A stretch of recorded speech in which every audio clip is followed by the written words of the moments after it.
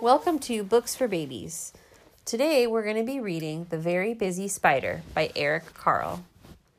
All right, guys. The Very Busy Spider. It says The Very Busy Spider by Eric Carle. Early one morning, the wind blew a spider across the field. A thin, silky thread trailed from her body. The spider landed on a fence post near a farmyard and began to spin a web with her silky thread. Spin the web? Yep, she's spinning her web. "Nay, nay," said the horse. "Want to go for a ride?"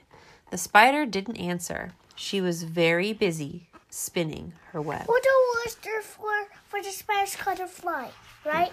Back, go back, go back, go back. Well, that's at the end. Let's read the book, Julian.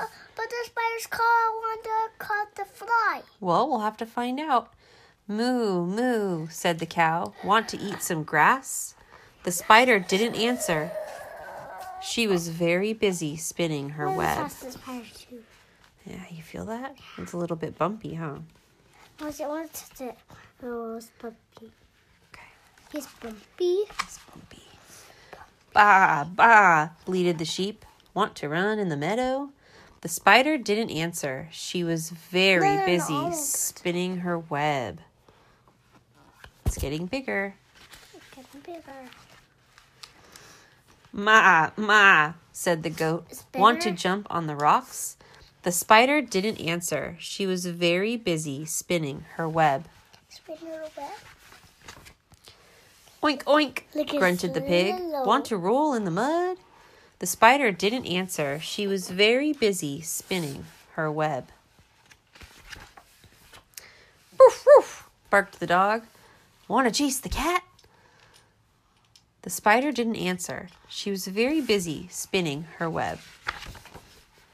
Meow, meow, cried the cat. "Want to take a nap?" The spider didn't answer. She was very busy spinning her web.